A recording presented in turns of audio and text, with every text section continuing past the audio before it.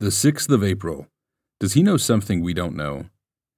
Genesis 6:14. God said to Noah, "Make yourself an ark of gopher wood." We had a neighbor who bought an old boat, parked it in his driveway, and set about repairing it to make it seaworthy again. It took him a long time. Indeed, the boat was parked in view of every passerby, and because we don't live very near the sea, sometimes people would say jokingly, "Does he know something we don't know? Is there a flood coming?" I'm sure people must have said the same thing about Noah when he started to build a boat.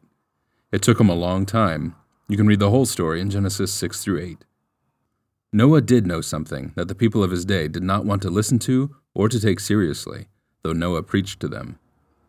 We read that the Lord saw that the wickedness of man was great in the earth, Genesis 6:5, and God made up his mind to come with a terrible judgment upon them, and to do it by means of an enormous flood.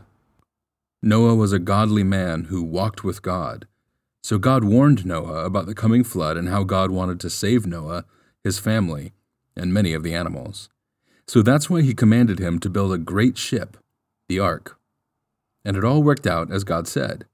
Noah and his family alone were saved along with the animals in the ark, while all the unbelieving crowds were lost. God's judgment for sin is a very real, very terrible thing.